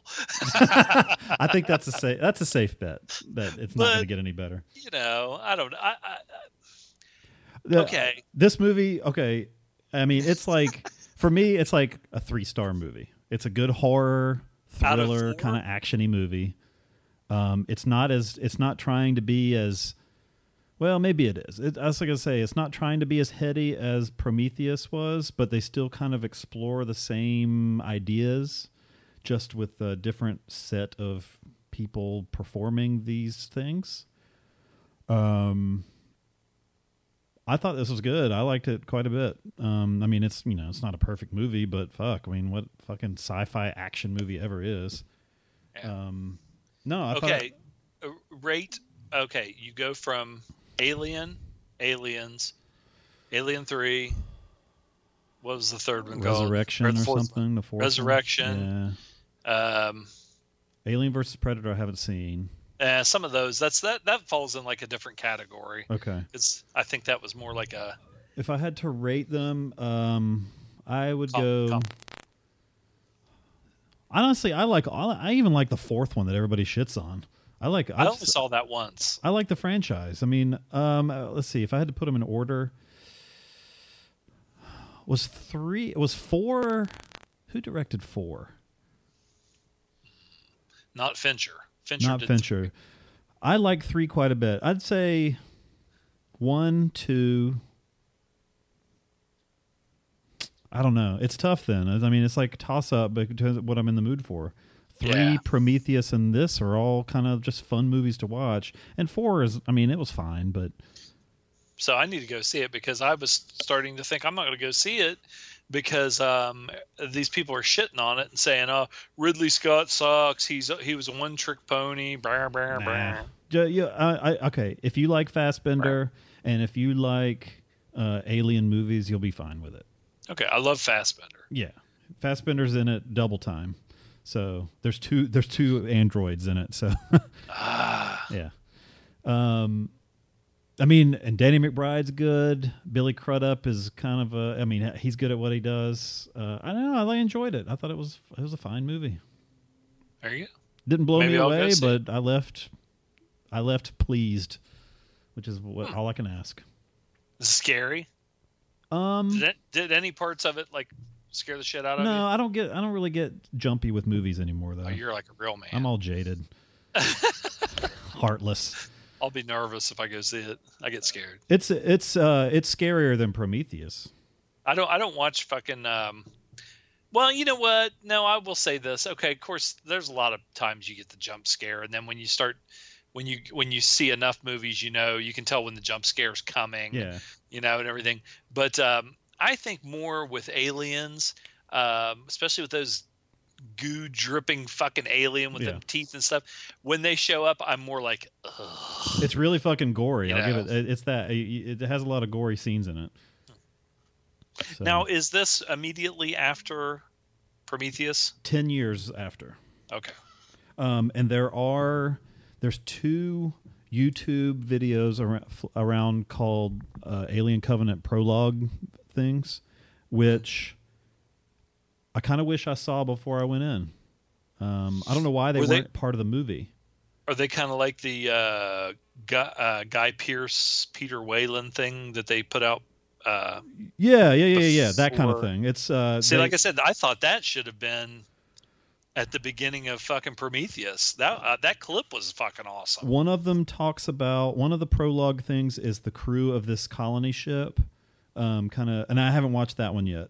But the other one is what happened with Elizabeth Shaw and David in their time after Prometheus, but before this. And it's just like, they're like 3 minutes long. So, but no, it's enjoyable. It's worth seeing. A couple more. Do you want to cut the show short this week again? We've been going an hour and a half on just this.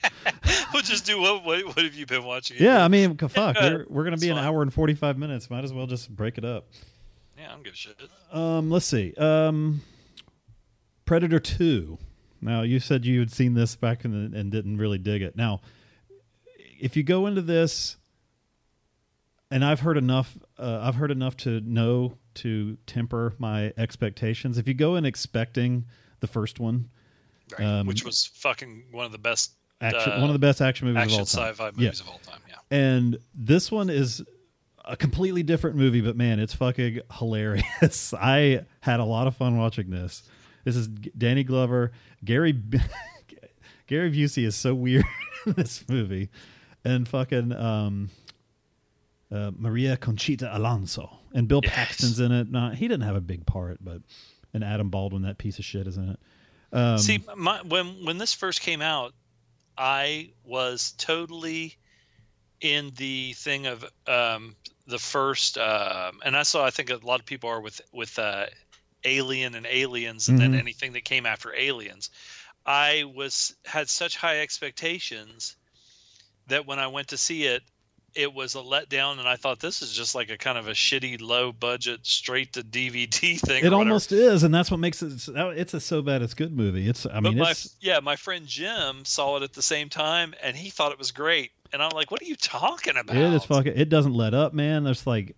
It's gory. It's fucking ridiculous. Danny Glover as a hero is so weird to me. I literally busted out laughing at 2 parts. And once it was a callback to the first movie when Danny Glover takes the Predator's mask off and he starts saying, "You're one ugly mother," and then the alien reaches up and grabs his throat and stops at mid sentence, and then it shows the alien's face, and the alien goes, "Motherfucker." And I lost my shit. And there was another quote. I don't know. It was really funny. And there was another thing I laughed at when fucking, what did he say? He said something to the alien. Okay. They're like, it was like a kind of a pivotal scene, and Danny Glover looks at him and says, "Okay, pussy face, it's your move." Pussy face. And then when you look at his mouth, I was like, holy shit, he's right. This is an entertaining movie, though. It's pretty ridiculous. Well, maybe I'll have to watch it again. I don't know. Watch it with that frame of mind instead of expecting another Arnold movie, and I think you might be better off. And it's funny comparing Danny Glover. It does so much more damage than Arnold ever did. It's hysterical. But the unlikely action hero. Arnold Schwarzenegger said no to Predator 2 because he didn't like the new director or the new script. Yeah, it's a very different movie. I need to go back and watch Predators again. because I watched. I liked with Adrian Brody. I watched that, but it kind of got broken up. I was watching it with a group of people that none of them were interested except for me, and I liked it, but I need to go back and spend more attention or give more attention to it. So, the last thing I watched, Kill Bill Volume 1, the Quentin Tarantino 2003. I took an internet first date to see this movie. I remember that. I don't remember her name or anything. I saw this with my mom. That's just not a good mom movie. I know. I also saw Fight Club with my mom, which I've said on here before. Also not a good mom movie. Yeah. I fucking love Sonny Chiba in this. He's really good. Oh, speaking of which, I just ordered my first Arrow Blu-rays off Amazon. In the next month, they are bringing out 2 Sonny Chiba movies. One called Doberman Cop, and one called Wolf Guy. I saw Wolf Guy. Didn't we review Wolf Guy? Did we? I don't remember. Or did GGTMC review it? I know I've seen it. But I love Sonny Chiba, and I really want a fucking Hanzo sword. I wish I was Sonny Chiba. What? I said I wish I was Sonny Chiba. Yeah, and it's kind of Gordon Liu's been in bad shape, so it was kind of good seeing him be actiony. Now I get this one, okay, because I like both Kill Bill 1 and 2. Mm-hmm. This is the one that had I'm Buck and I'm here to fuck with the gross Vaseline jar. Oh God, that Vaseline jar was so disgusting. And it's funny. I love those moments in movies where you're just like, it was somebody's job to weather that Vaseline jar and make it look gross. Is this one the one that had the scene with Bill and what was Bill is not really. Oh, the only thing you get of Carradine in the first one is his hand and his voice. Oh, okay. Yeah, I'm thinking about the second one where I love that when he shows up to the trailer, Michael Madsen's trailer. What was Michael Madsen's name? It was Bill and Bud. Yeah, I love their chemistry. Yeah. Goddamn David Carradine. He made some shit movies, but I have a warm place in my heart for him. Do you think Chris Cornell? No, I think he killed himself. Yeah, I don't know what happened with Chris Cornell. That's sad, but because they were saying his wife said that he was taking that medication. I can't remember what it was called, and you're only supposed to take like just the one dose or whatever. I don't know if it was something about that addicts take this kind of medication or something. And she said that she thought that he took more than he should have, and it can cause severe hallucinations or something, right? Depression, hallucinations, and everything. It's like if you're on antidepressants and then you just say, "I'm not going to take them." If you've been on them for a while, and they say, "Oh, I'm not going to take them anymore," you just stop. It fucks up your brain chemistry. Some people, I had a friend, a girl that I was friends with, and she said when she stopped taking hers, she got suicidal. They think that something like that might happen. I had a cousin of mine committed suicide years ago, and he was doubling up on drugs that were not meant to be taken together because he was taking some sort of antidepressant, maybe. I can't remember which order it came in, but it was something to do with schizophrenia and something to do with depression, but the two drugs just fucked him up. And let's see, she says it was this, let's see, what was it called? Anti-anxiety medication. Yeah. And let's see, there's a specific, I want to say, crap, I keep thinking of this one that's, oh crap! Ativan. See, when he told me he may have taken an extra Ativan or two, I contacted security and asked them to check on him. Because she said when she talked to him on the phone after the show in Detroit, and there was people even in our group and stuff that said that they went and saw him in concert and said he was great, and he was in a real good mood and everything, and. But I think when he called his wife, she said he was kind of slurring his words. But who knows? Oh, fuck. He might have. You don't know if he might have just slipped up. If he was a former addict, maybe something Let's see. Side effects of anti-anxiety medication could include paranoia and suicidal thoughts. Yeah. So, but anyway, that was really that one caught me off guard. That's because, depressing. He was like the same age as me, and when I was in college, these guys were out in Seattle and they hit it really big, and that was like you think about like when, like I said, like with my mom or something like that, with like Elvis or whoever.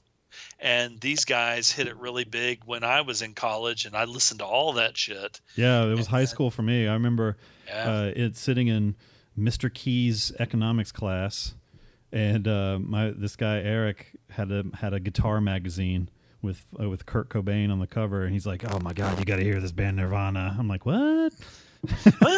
My sister really with Kurt Cobain, that really was one of the ones that just kind of crushed her, and she was really into them.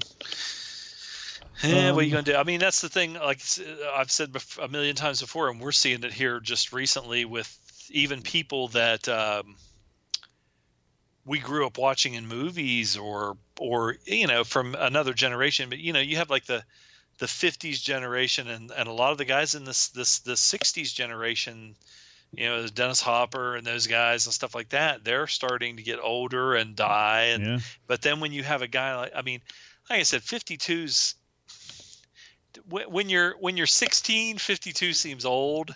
Right. And when you're 52, time fucking goes by pretty quick. And I still think of him as a young guy, but I saw this is like a little side anecdote. There's a TV show on TNT called Animal Kingdom, and I think there was that movie Animal Kingdom that was out a while back. Wasn't that Australian? They were like a kind of a family, but they were like really kind of low budget. All of them were low budget kind of criminals. Was that Animal Kingdom? Was that what that was called? Yeah, it was Australian. I don't remember what it was about though. Let me see. It was really good too. Well, they made a TV show out of it and they put it in America. I don't know if I saw that. Maybe I did. It looks familiar. 17-year-old. Oh, okay. I've seen this. Yeah, it's Australian. They made a TV show about it, and they put it in America and everything. And these guys are like kind of like the matriarch, who's kind of like the Ma Barker is of the family, is Ellen Barkin, and that one guy Speedman. Is it Speedman, the one that was in the Underworld movies? Ooh, I don't know. He was the douchey guy that Kate Beckinsale was in love with. He's in it too. But I was watching this. It was on TV, and they just started showing the reruns of it. And Scott Speedman. Yeah, I was watching it, and I was like, wait a minute. That old guy up there looks like C. Thomas Howell. Oh, no. And it was C. Thomas Howell, but not only is it C. Thomas Howell, but I called him that old guy, and he's like 2 years younger than me. 2 or 3 years well, younger. Yeah, have you seen the everybody in the new fucking Twin Peaks? Kyle MacLachlan looks old as fuck now. I will say this about him. I can't say his last name. Yeah, McLaughlin. Jesus. In the one, it was the first episode that I've seen, because in Fire Walk with Me, you see the midget a lot. Yeah. And all that stuff. And Formica table, its color is green. This was the first scene where, in the original one, first season, where he goes to sleep and he starts dreaming that. And they show him in there, and it's supposed to be like 20 years later. Mm-hmm. And even though he's a young guy on the show, the makeup was really good because they kind of flattened out his hair, because when you start getting older and you start losing your hair, instead of it being poofed up, it's a lot flatter because you just don't have as much hair, even if you have hair. And they did his neck. More than anything, they made his neck look older, like a little bit saggier and wrinklier and everything, and it looked really good. I mean, I can't wait to keep watching. What's his name? Joel Edgerton was in Animal Kingdom. Yep. Yeah, I saw that. It was really good, but I haven't. Wait a minute, that one dude that is in shit. What the hell's that cocksucker's name? He was. I just reviewed a movie, and I was talking about Black Sea. Oh. The one guy that was in Black Sea that I was trying to think of his name is in this fucking Animal Kingdom movie, and of course I can't find him on here either. Whatever, who cares? Let's get off here. This is bullshit. Yeah, I watched a lot of TV. Speaking of Happy Days, I felt I got in the mood to watch some Happy Days and watch some of that. And did you see Leather Tuscadero? No, I only watched I've watched the first 4 or 5 episodes of it. The original episodes, when Fonzie was just he didn't wear his leather jacket yet. Yeah, he was just a grease monkey. It was great because it was more about Richie. It was more realistic, and Richie was the main thing. And then they just kind of, I think that's why Ron Howard quit the show, is because they started saying we want it to be the Fonzie show. Wait, he quit the show?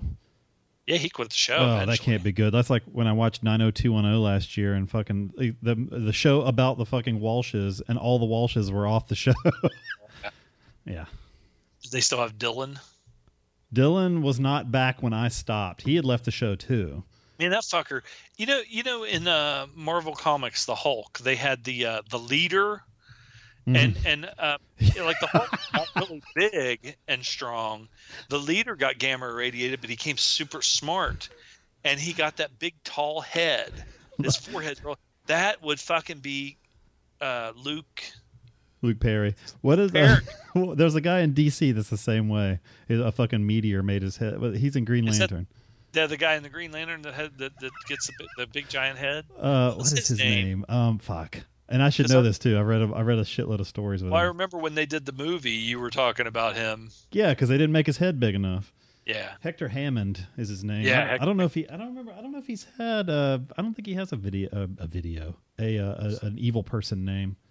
Jesus Christ, man! I'm telling you what, Luke Perry's forehead, and especially though when his hair started receding, it made his forehead even fucking longer. He's a long forehead. And I watched the first episode of the A-Team. I watched some Dukes of Hazzard. I've just been on an old show kick lately. So I want to watch. I posted it on our group on this one of those new old TV series channels. There was a TV show, and it only ran for like one season, I think. It's called Dan August, and it's Burt Reynolds before he was okay. Burt Reynolds started out on Gunsmoke. Did you post something about this? I feel like I saw there was something that floated, like a video that was. Yeah, and Harrison Ford's on it. Yeah. And all these people are fucking on. Billy D. Williams. I was like, God, I got to see this because this was Burt before he got really big in the movies. No mustache yet. I want to see that. Some of those old shows they're entertaining as hell. I watched a goddamn fucking Abbott and Costello TV show. Was on one of those channels, and I was just sitting there kind of like captive audience. It was fucking hilarious. Yeah. There's a lot of good shows like that, and all those like Twilight Zone and Night Gallery and stuff like that. Those are all each individual. Every episode is a different story. And they're just so interesting. I went on iOffer and bought the complete series of The Man from U.N.C.L.E. Oh yeah. That was somebody was selling it's like ripped off of a TV channel and burned on the DVD. And it was like $30 for all 7 seasons or something. That's what I get on like Amazon or something every once in a while, and I think, I used to watch the Rat Patrol, and there was one of they had a movie called Voyage to the Bottom of the Sea, and then of course they made a TV series out of it, and I was like, man, I was get that because everything's available now. Yeah, it's and that's the thing we've talked about before. It's like there's so much. When people say you sit in front of the TV watching TV with your iPod on your lap, watching something else, a lot of times it's because there's just so much stuff. I'll be watching one of those hockey games, but I'll be like looking up either wrestling clips or. Oh yeah, I had baseball on my iPad and watching a movie the other day. Yeah. Mm-hmm. Maybe because we're getting so much, our foreheads will start getting bigger, like Triple H. And I've been reading Archie comics this week too. Yeah. There's an Archie comics app for iPad, and the old school Archie or the new one. It's got everything. This app, you can buy this unlimited thing. It's like $7.99 a month, and you could read fucking like every Archie comic ever. See, we used to have a cousin. Go ahead. Sorry. My cousin gave us, which, knowing how many comic books I have now, this seemed like a lot of comics. There was probably maybe 30 Archie comics. And my sister kept them in this little drawer in her bedroom, and we would just read those Archie comics all the time. So I grew up on Archie comics. But like I said, now I thought, man, we got a lot of comics now. I have so many fucking comic books, and I'm a grown fucking man. Yeah, me too. Well, there's a new run of Archie that started a couple years ago. Yeah, I think Mark Waid is writing it. I heard it was actually pretty good. Yeah. Well, what got me reading it this week is Scott Clickers was talking about he posted something about the season finale of Riverdale, and it sounds interesting. And I was like, well, shit, I should catch up on some Archie comics just to kind of refresh who the characters are, because I kind of want to watch this show. I heard it's pretty good. So yeah. But anyway, I'm now eating. Now here was the forever question. There's two forever questions. One is from Gilligan's Island, Ginger or Marianne, and from Archie is Betty or Veronica. And don't say you usually don't like blondes, but blondes, yeah. I'm going the girl next door in both cases. I'm going Marianne and Betty. There you go. What about you? Jughead. Jughead is fucking so awesome. I posted a little. Did you see the frame I posted in the comics group? Yeah. Of Jughead stealing the flowers from the cemetery. Now, wasn't his girlfriend Ethel? He didn't have a girlfriend. Wasn't there some ugly girl that was really ugly, and she liked him though, but he would always run away or something? Well, yeah. Apparently in the new show, so like Jughead's thing always was that he was asexual. Like he hated women, or just hated girls in general, and just wanted to eat hamburgers all the time. Ethel Muggs. I haven't seen any Ethel Muggs stuff, but she's got two big giant buck teeth, and she tries to dress hip, but she's not. Yeah, like Ruth Buzzy. And well, I heard that some groups were upset that they've made Jughead like straight in the new show when he wasn't interested in women at all in the comics. So were they trying to say that he was gay, or that he was? No, he just wasn't interested in dating or anything. I like this one picture up like that. There's a girl standing behind him, and he goes, ah, and his little hat's flying up off his head, and he jumps into Archie's arms and says, "It's a girl." Like he's scared of him. Like, well, it's like when you're a kid, it doesn't have anything to do with being gay or anything. Yeah. It's like the Little Rascals, the He-Man Woman Haters Club. Yeah. I think Jughead's probably my favorite character. It's pretty hilarious. What's the deal with that hat? Because I have seen in other TV shows, that must have been a thing at one time. I have seen in other non-Archie related shows, like in maybe the 50s, people like every once in a while a guy wearing like that hat where they take like their dad's old fedora and chop it up and then make some kind of hat out. Let me look. I wonder if I could pull off a Jughead hat. You have a Jughead. I do.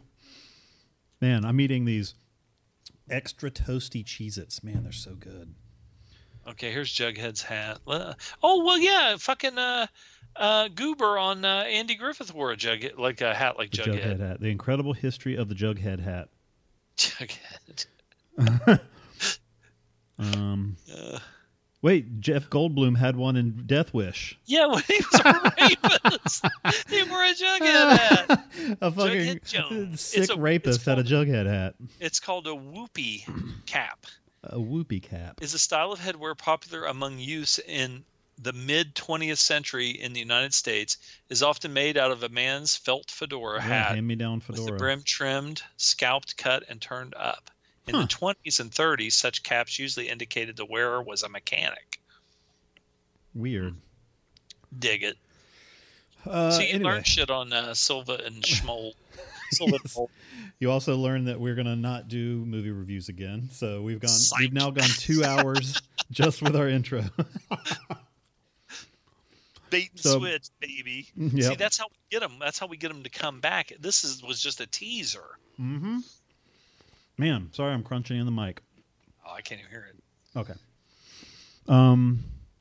Anyway, check on the tough. We'll go ahead and wrap it up for now. What'd you say? Sorry. Check on the Tough Mudder and see what's going on here. Oh yeah.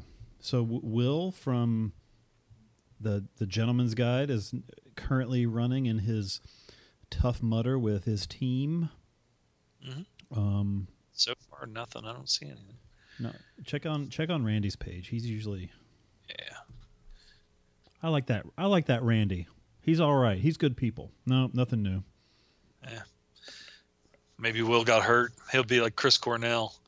Oh, I shouldn't say that. That's too soon. Oh, I watched the. Humphrey Bogart in The Black Legion wears a Jughead hat. That's a good movie. Yeah, that was like a K. That's another one that's kind of relevant today. KKK. All right, we're gonna wrap it up here. You can always find our show. You know what? Let me see. Yeah, I'll save the feedback till next week. We got one from Cecil, but we'll save it. What are you saying? I don't know. Okay. But you can always find our show on on iTunes and Stitcher and our website at silvaandgold.com, and you can always send us feedsack to almost said our phone number. Not 206-339-6600, but silvagoldpodcast@gmail.com. Oh, just give out your home phone number. Okay. Jughead. Oh, they're opening an Alamo Draft House here, by the way. Oh, really? Yeah. Come down. We'll do our own film festival. Yeah, I think I'm going to apply. Nice. Then you can sit in there and get scared by aliens. What are you doing in here? I'm trying to clean up. Oh, right, by the maintenance guy. I think you did say that he spoke very little English or something. So it was a Hispanic guy that cleaned the place. Oh, well, then I did the wrong accent. Yeah, the owners were Indian. The cleaning crew was Hispanic. What is on that site now? Grocery store? Yeah, I think it is. I think it's whatever it is. It's empty. I think it was a grocery store. They said they're gonna have it open by the end of this year, which I find surprising. So, I guess the building's already sufficient. Anyway, Feedsack, our show. Oh, Facebook group, facebook.com/group/silvaandgold/ And that's it. I'm going to go read some comics and make some lunch. Yeah, there you go. I'm hungry. Maybe I'll go to the movies again. I still haven't seen Guardians 2. As of today, I have 8 days off. Wow. What are you going to do? I don't know. I have no fucking plans. I got to go up to Pittsburgh and watch the game. Yeah, that's true. But see, it's like when we were talking about like the social anxiety and stuff like that, if I make plans, then it's terrible. What is it about plans? It just fucks everything up. It builds that anxiety the closer you get, but if like this, I can just now just say, okay, well, what do I want to go see a movie today? Do I want to fucking go watch a ball game in Pittsburgh? Do I want to go here or there or whatever? Do whatever I want. Just get in the car and drive fucking You know what sucks, though? Is that I get anxiety if I don't make plans. But then I get anxiety when I make the plans. So just remember, don't take more anxiety medication than is prescribed. Yeah, for real. Dig. Anyway, that's all for me this week. Zon, do you have anything else? I have nothing to add. All right. We'll come back and do our reviews of Emerald Forest, Rest in Peace Powers Booth, and the Foul King next time. And until then, this is Alof Oot. Zom Oot. Bye-bye.